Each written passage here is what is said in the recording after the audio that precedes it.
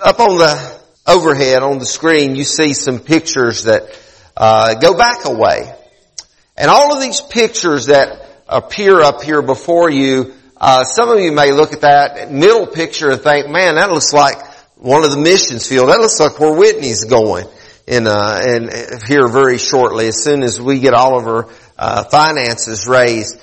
The reality of that is that these are pictures of America. You'll notice up in the top left corner, you'll see up there a Brooklyn Daily Eagle headline, Wall Street panic as stocks crash.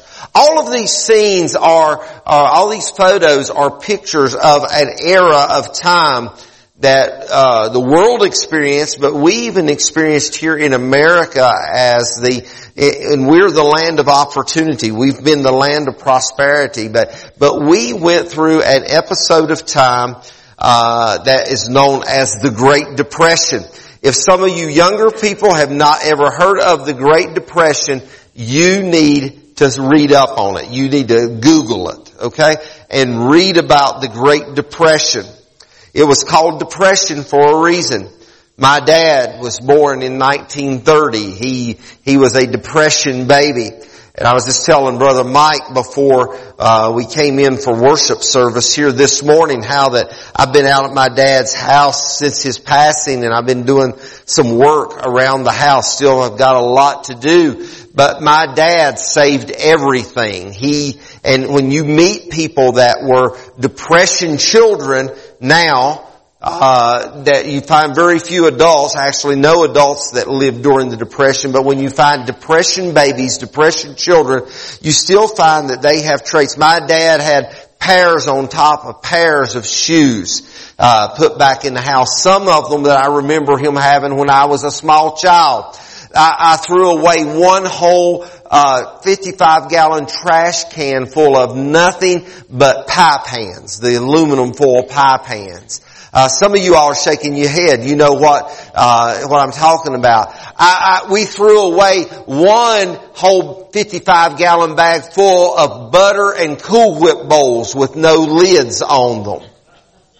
Another trash bag was filled with the lids, so that it came to an equivalent of over 110 gallons of Cool Whip and butter bowls, and man, that's a lot of butter and a lot of Cool Whip. But people that grew up during the times of the Depression will tell you, those that are still around, they will tell you now that they're approaching 100 years old, about living in very tough times, and you appreciated everything that you could get your hands on. And they saved everything. They still save everything. And it drives people like Mike Dillow and myself crazy. Amen, Mike? Yeah. So nearly 100 years ago, when this depression occurred, it devastated the world economy. There was people that jumped from buildings, they jumped from bridges, they took their life in many, many ways. It was called, again, the Depression for a reason. And nearly 100 years ago, during this time of Great Depression, there was a song that was written. Some of you all no doubt have heard it. And that song, the title of it and the lyrics to it are Happy Days Are Here Again. What a song to be written in 1929. This is what it looked like. But somebody writes a song, Happy Days Are Here Again.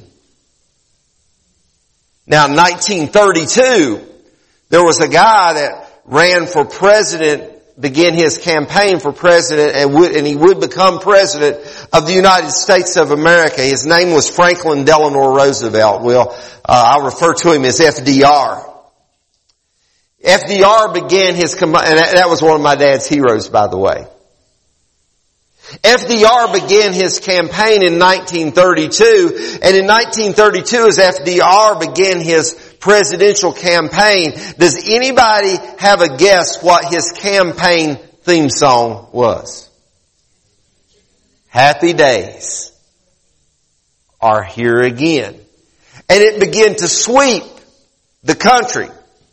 Even in the midst of the Depression, there was hope here of a man, FDR, and he's one of our renowned presidents of the United States of America. FDR was going to bring happy days back to America one more time. Even though the Depression had taken its toll on so many lives. And it became such a popular song during those years of campaign that there were actually people begging, literally begging and pleading that the song stop being played because they had heard it enough. Happy days are here again. You know, in our lives there exists common pursuits. All of us in this room, all of you watching this morning, we all have different pursuits of life, yet we all have some common pursuits. We all have heard the pursuit of man, or life, liberty, and the pursuit of happiness. We're looking for something. Why do you think right now people are coming into this country? They're looking for something that they don't have and they think that we've got. A number of years ago when I was in one of the nations of Africa working on a missions project, and there was a pastor. He was one of the local pastors. I didn't think he could speak English. I only heard him speak the broken language of Swahili. And I was sitting down and we were eating lunch one day and we're sitting and we're leaning up against the wall of the building. There was no roof on the building yet. And all of a sudden this guy that after 2 weeks, I didn't think he could speak English. He comes and sits down beside of me and he said, "So Pastor, I hear in America they pay you not to work."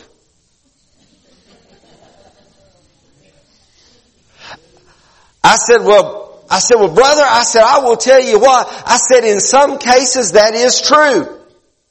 I said, but that is not the overall normal. I said, no, people work in America just like they do here. I said, it's much different, but they work. But everybody has some common pursuits, and one of those pursuits is the hope of happiness. The hope of some joy, and even though joy and happiness are in fact two different things. I want to read to you some scripture this morning from the book of Luke. Now, I want to flash back to just a week ago, and it was Resurrection Sunday. If you want to go back just a few more days than that, to Friday. Friday was one of the darkest, perhaps the most dark day in all the history of the world. And it was the day that Jesus was nailed to the cross. And you know, different people have different theologies of why the day grew dark right there in approximately 3 in the afternoon, why the day grew dark. Somebody said, you know, in their theory, it was when God had to turn His back towards Jesus because that He was giving up the ghost. He was giving up His life in that moment. I'm not sure exactly if that's true or not. It sounds good and it certainly it can apply here. But Friday was a day of darkness. Sunday was that day we celebrated last Sunday, Resurrection Day. But now I want you to think about what has happened since Sunday. Because what has happened since Sunday, let me just try to put you, if I can, in the circumstance. If you can, just imagine that you have been following this guy named Jesus. This man named Jesus has identified himself as the Messiah, the Christ, and you have been following him, and there's so many things that have occurred in these last 3 years, and you're walking with him, and he's been teaching you, and you even saw him put a man's ear back on his head just a few days ago. You saw people that have been touched, that have been ministered to. You watch this man get beat unto the point, but not all the way into death. You saw him be falsely accused and crucified, but yet he says, forgive these men, Father, because they don't know what they're doing. You saw this man, as he hangs on a cross, looked at one of the two malefactors that were on each side of him, and he said to the one, but this day you shall be with me in paradise, because this man chose to identify with him as the Christ. You saw all this happen. You know that Jesus taught that in 3 days the temple would fall, but then it would be raised back up. And even though they really didn't understand that, they believed it all, but then it all happened.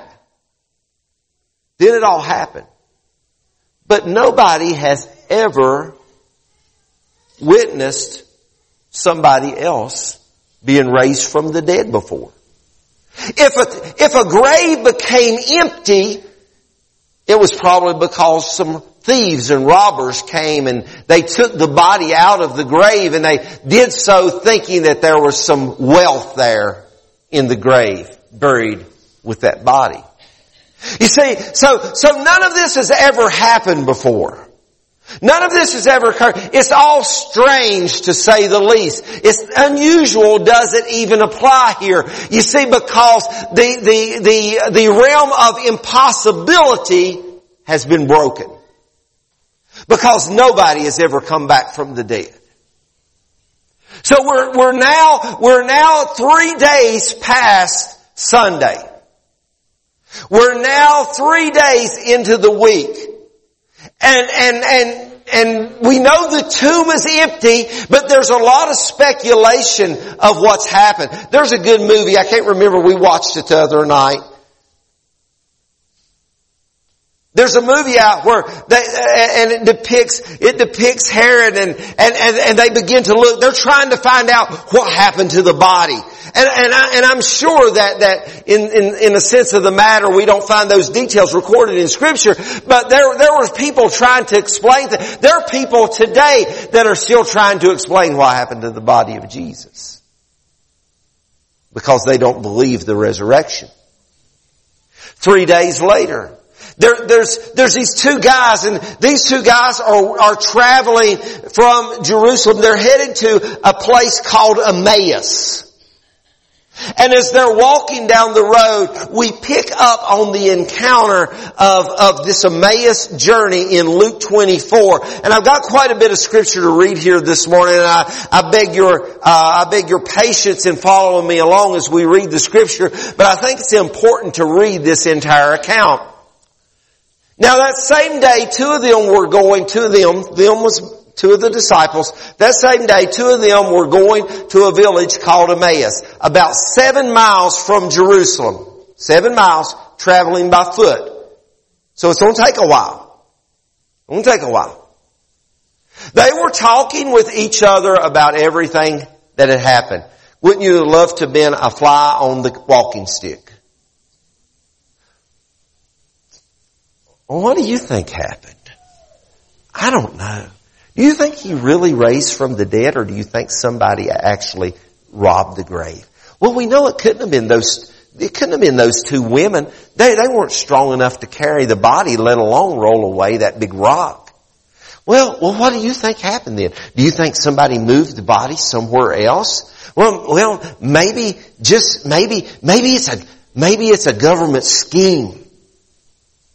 Yeah, and they've been to talk. Well, maybe he did really, in fact, raise from the dead. But as they walked, they began to discuss, and they were discussing what happened. As they talked and discussed these things with each other, Jesus himself came up and walked along with them, but they were kept from recognizing him. Understand what that's saying there is, there was a spiritual occurrence. The Holy Spirit actually blinded their eyes to who Jesus was. And he asked them, Jesus, he said, what are you discussing together as you walk? Now this is Jesus. Jesus already knows what's going on. He knows what the conversation is. what are you guys discussing as you're walking along? And they stood still, their faces downcast. That's very important. That tells me, and should tell you, that they weren't really thrilled about the situation going on. They didn't have all the confidence that they needed to know that Jesus really had risen from the dead. They didn't have all the confidence that they needed to know that everything was going to be okay and everything was going to be alright. Their faces were downcast. They were very sad. They were upset. They were discouraged. They were depressed. They were frightened. One of them, named Cleopas, asked him, "Are you the only one visiting Jerusalem who doesn't know the things that have happened in these days?" What he's saying to Cleopas is saying to Jesus, he said, "Have you been hiding under a rock, dude? You mean to tell me you've been in Jerusalem and you don't know what's going on? Hey man, have you been in lockdown? What's going on here?" Jesus said, "What things?" "About Jesus of Nazareth," they replied. And notice how they identified Jesus. He was a prophet, powerful in word and deed before God and all of the people. The chief priests and our rulers handed him over to be sentenced to death, and they crucified him, but we had hoped that he was the one who was going to redeem Israel. You see, they said, we had hope. In the first part of this sentence, or the first sentence, they said he was a prophet. Then they come along and said, we had hoped. Had. Past tense. We had hoped that this was going to be our Messiah. This was going to be our rescuer. We had hoped that this Jesus was going to be the one that has been prophesied about. And then they go on and said, and what is more, it is the third day since all this took place. In addition, some of our women amazed us. Thank God for amazing women, right, ladies? In addition, some of our women amazed us. They went to the tomb early this morning, but didn't find his body. They came and told us that they had seen a vision of angels who said he was alive. Then some of our companions went to the tomb and found it just as the woman had said, but they didn't see Jesus. Jesus said to them, how foolish you are, and how slow to believe that all the prophets have spoken. Did not the Messiah have to suffer these things and then enter his glory? And beginning with Moses and all the prophets, he explained to them what was said in all the scriptures concerning himself. As they approached the village to which they were going, Jesus continued on as if he were going farther. But they urged him strongly, saying, stay with us, for it is nearly evening. The day is almost over. So he went in to stay with them. And when he was at the table with them, he took bread and he gave thanks and he began to give it to them. And listen what happens. You see, because we think about communion before the crucifixion, but understand this, there was a post-crucifixion communion.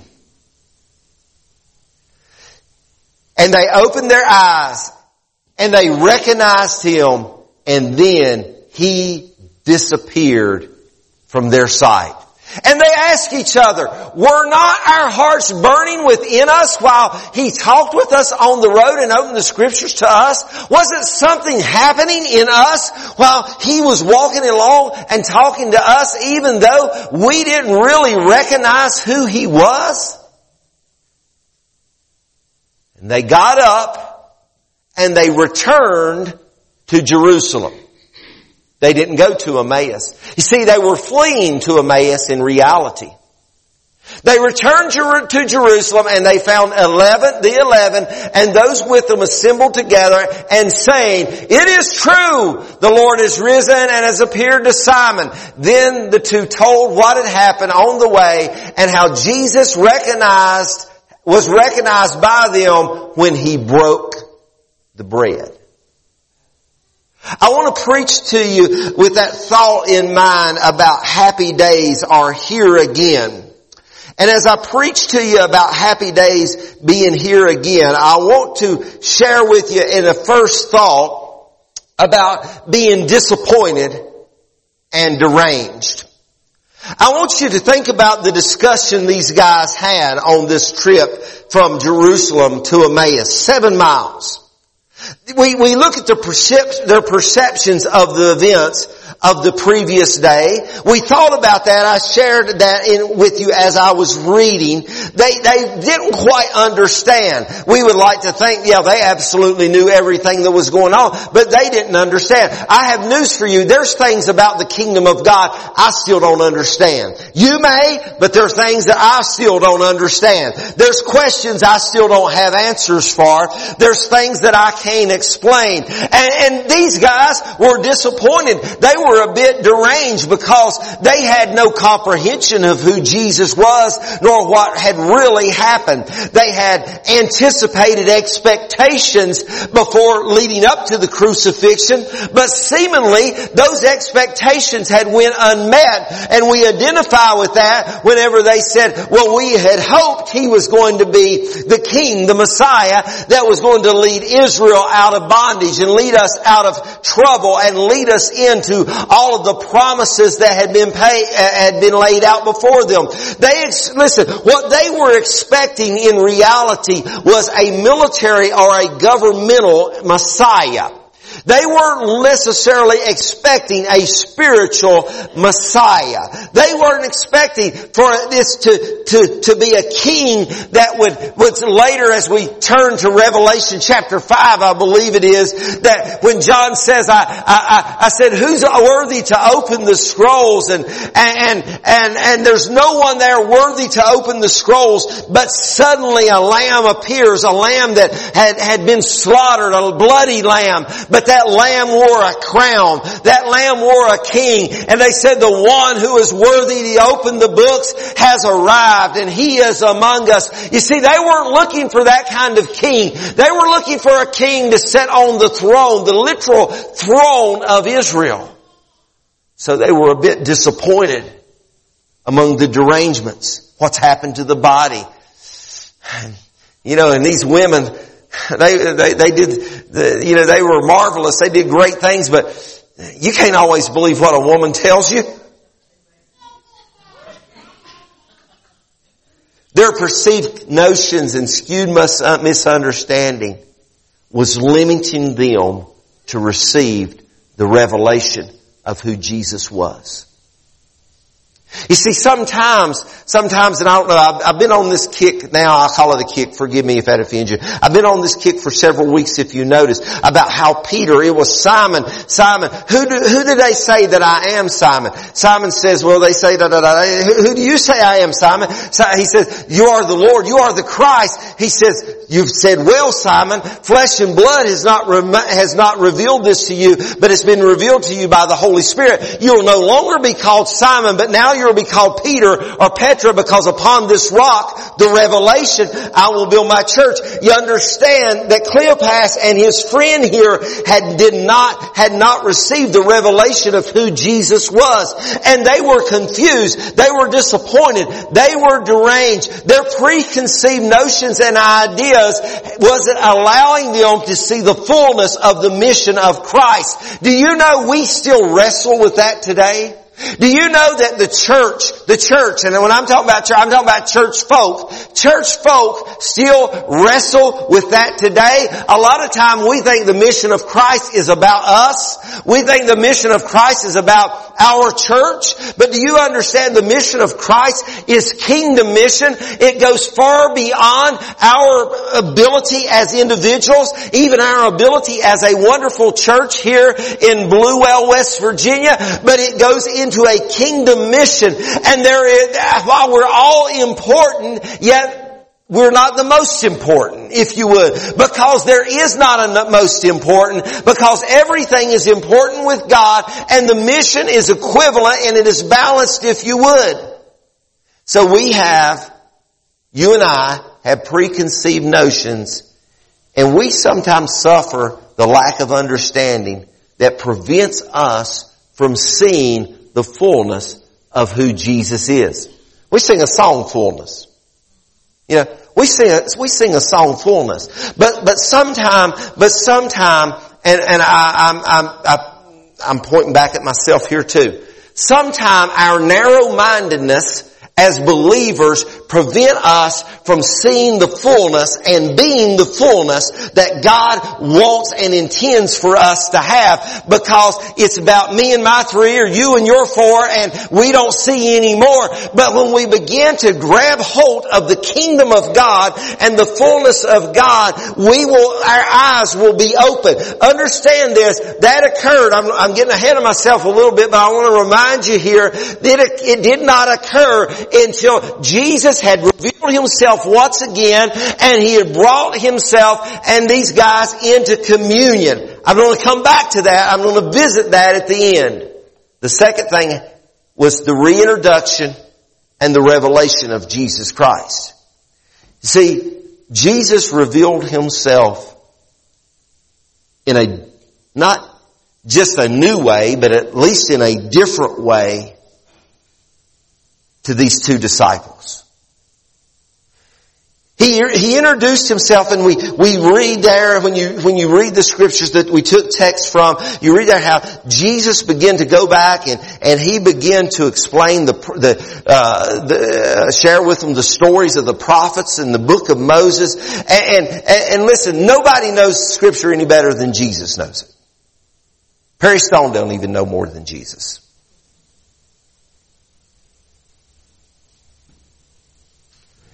And Jesus begins to reveal himself in the power and the authority of the Word. And as Jesus begins to disclose and reveal himself to us, what happens is this. A.W. Tozer, a great preacher, made this statement one time. He says, complacency is a deadly foe of all spiritual growth.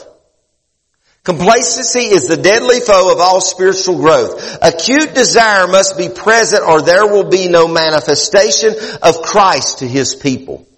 God's not going to reveal himself to us if we don't desire it. Are you with me? Somebody ought to amen that right there. I will say it again, give you a second chance, because God is a God of second chances. Acute desire must be present, or there will be no manifestation of Christ to his people. He waits to be wanted. Too bad that with many of us, he waits so long and so very long and all in vain. So is God waiting on us to want him? Is a fair question this morning. Is God waiting on us? He was waiting on these two guys to want him. He was a stranger to them. And he was expounding the scripture as it was in that day to them. But he was wanting them to want him. You see, God still uses that approach today.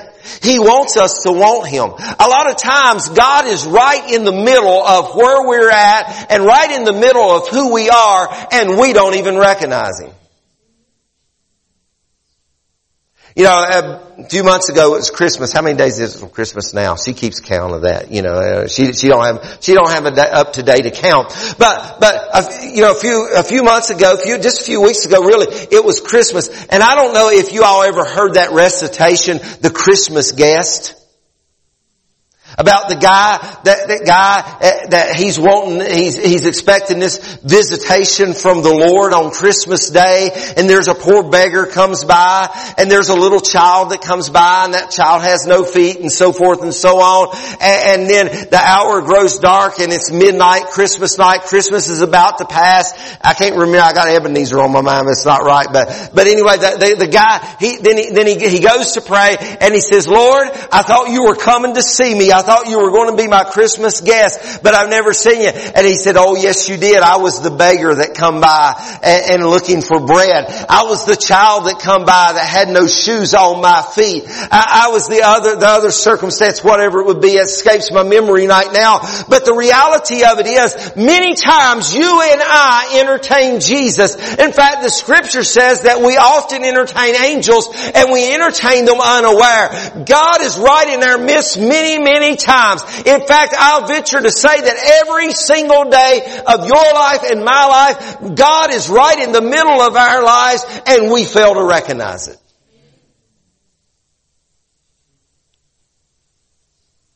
But when we have that yearning,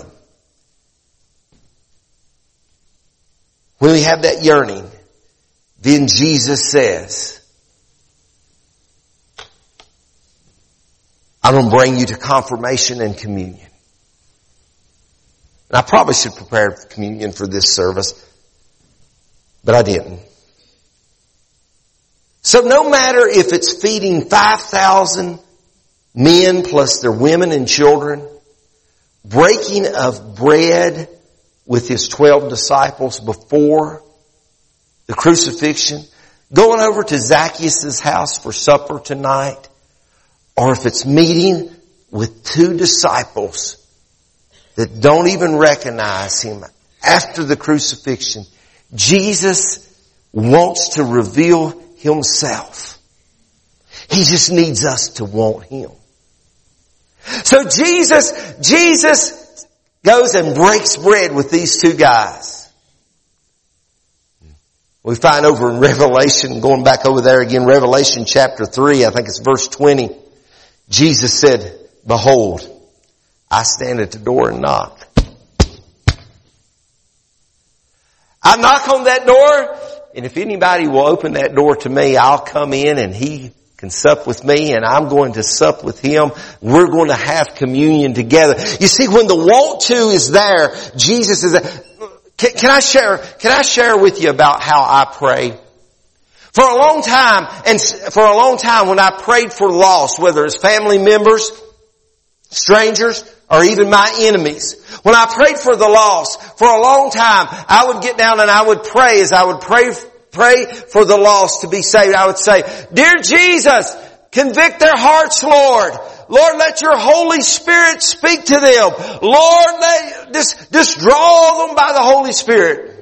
And I would spend my time. Now, was that wasted prayer? No, it wasn't wasted prayer. But one day, many years ago actually, the Holy Spirit nudged me in my prayer life, and the Holy Spirit said, you know what? You don't have to pray for me to deal with the hearts of men, women, boys and girls, because that is what I do. I am the convictor of the hearts of man. But what you need to pray is pray that the ears of men and women, boys and girls become open to hear when I speak, because I am speaking in the land right now. I'm drawing men, women, boys and girls, but what they need to have is an ear open to hear what I have to say. And right now, I'm here to tell you, I stand on that. I believe in that. I'm not praying, God, send your Holy Spirit down. He's already done that. I'm not saying, God, speak to men. He's already doing that. But what I'm saying is, God, open the ears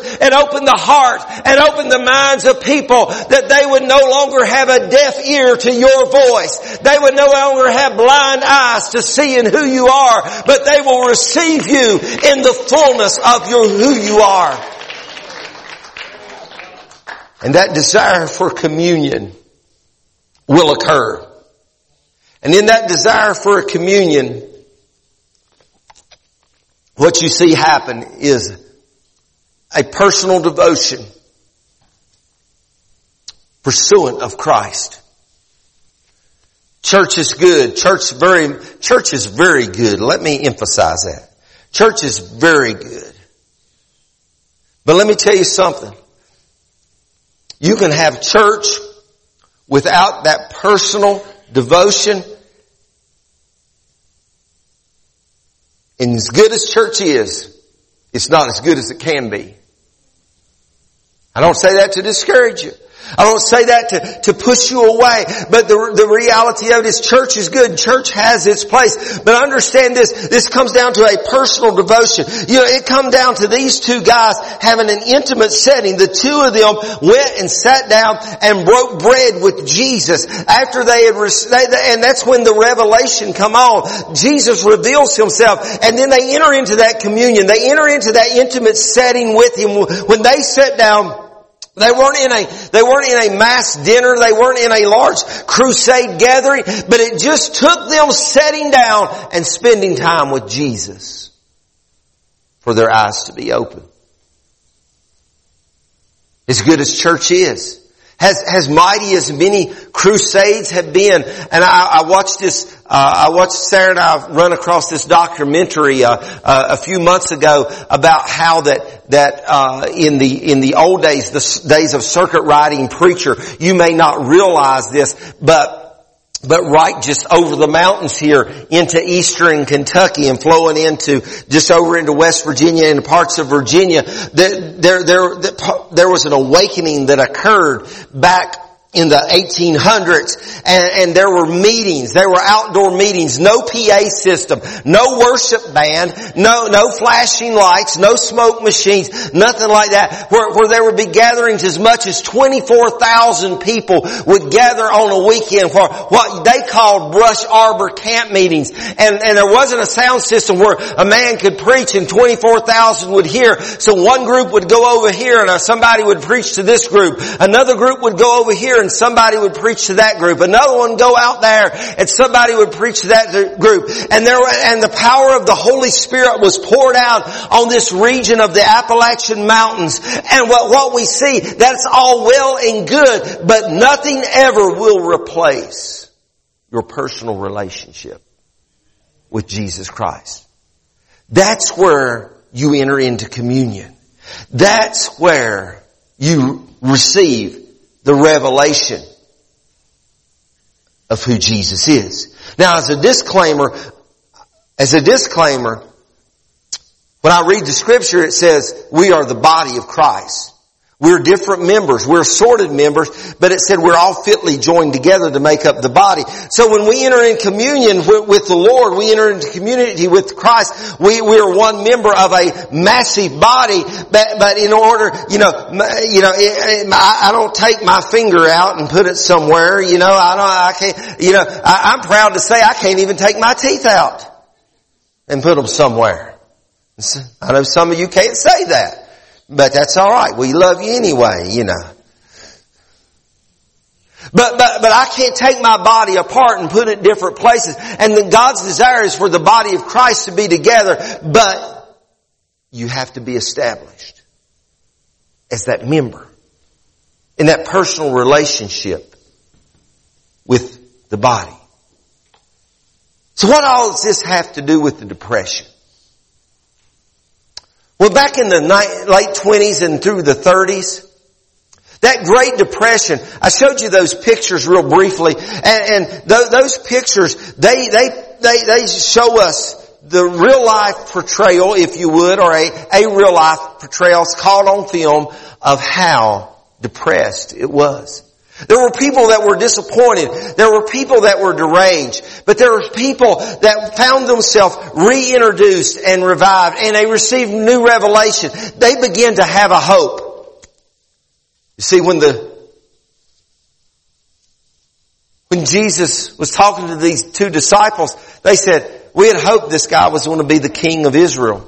He was going to be the king that was saved. We had hoped, past tense, we had hoped for that.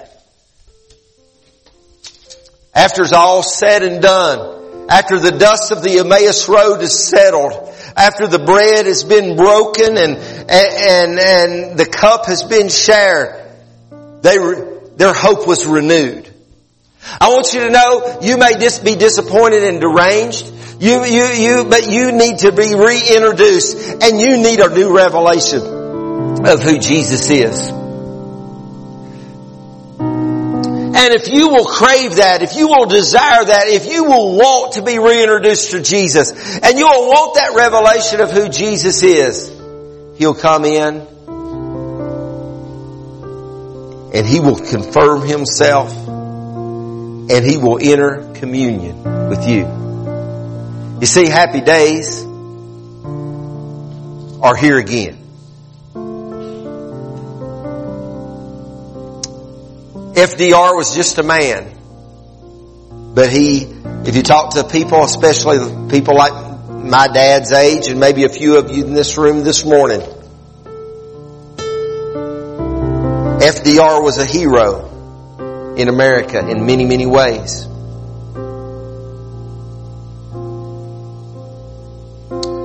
And after the Depression, then we found ourselves at World War. And the industrialized age came upon America. And after the war ended, the industrialized age catapulted America into an age that you and I are still experiencing today. And when you go back and you look at history, you find from 1948 on up to where we're at today. And I don't have the exact number, but if you do the math, that's approximately, 70 years? 76 years, okay? When you do the math, and you bring from 1948 up to today, it's really a short period of time. You younger ones think it's probably a long time, but it's really a short period of time.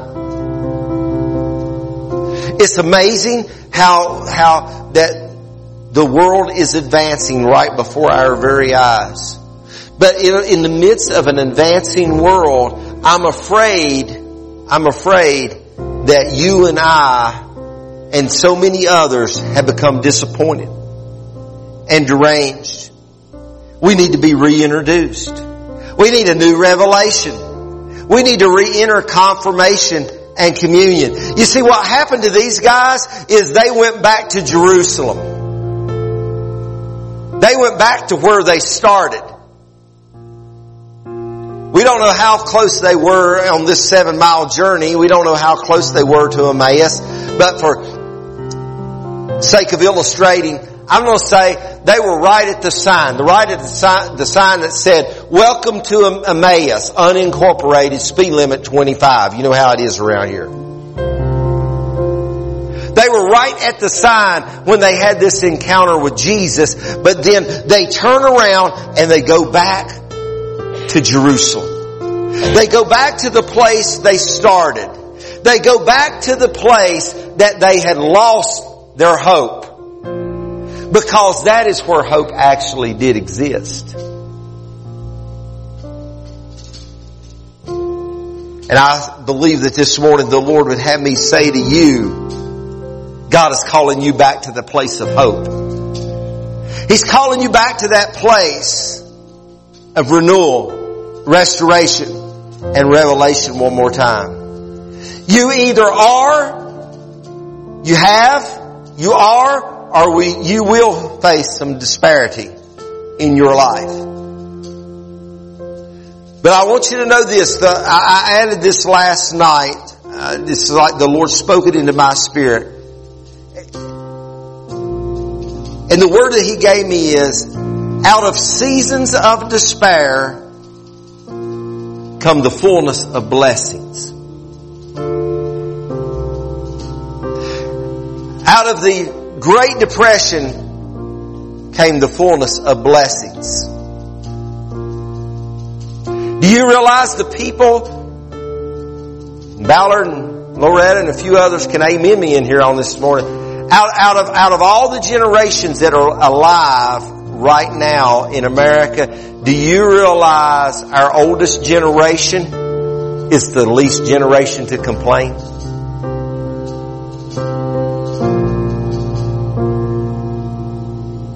That's a fact.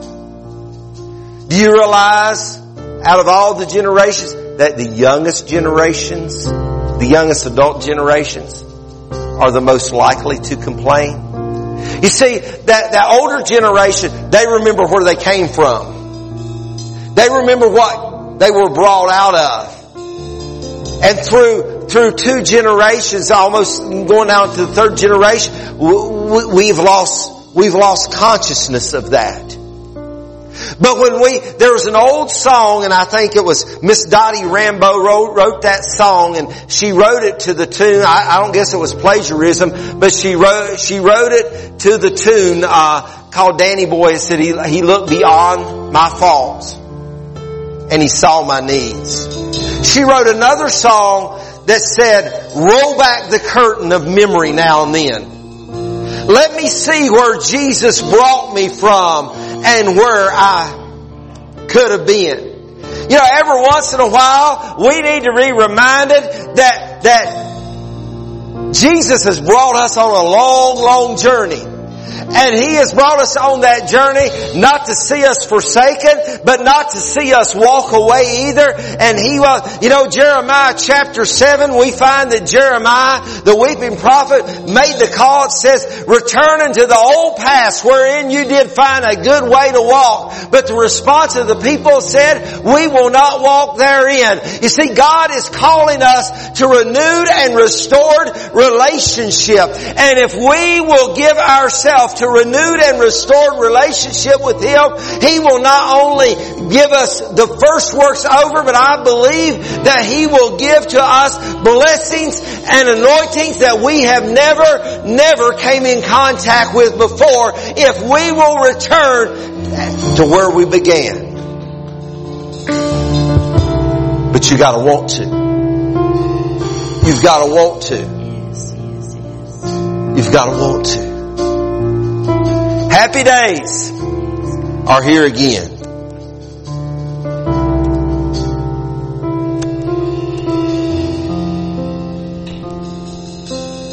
And as we walk back into the presence of what God has called us to be and what God has called us to do, happy days will be here again. I want you to bow your heads and close your eyes just for a moment with me. Whether you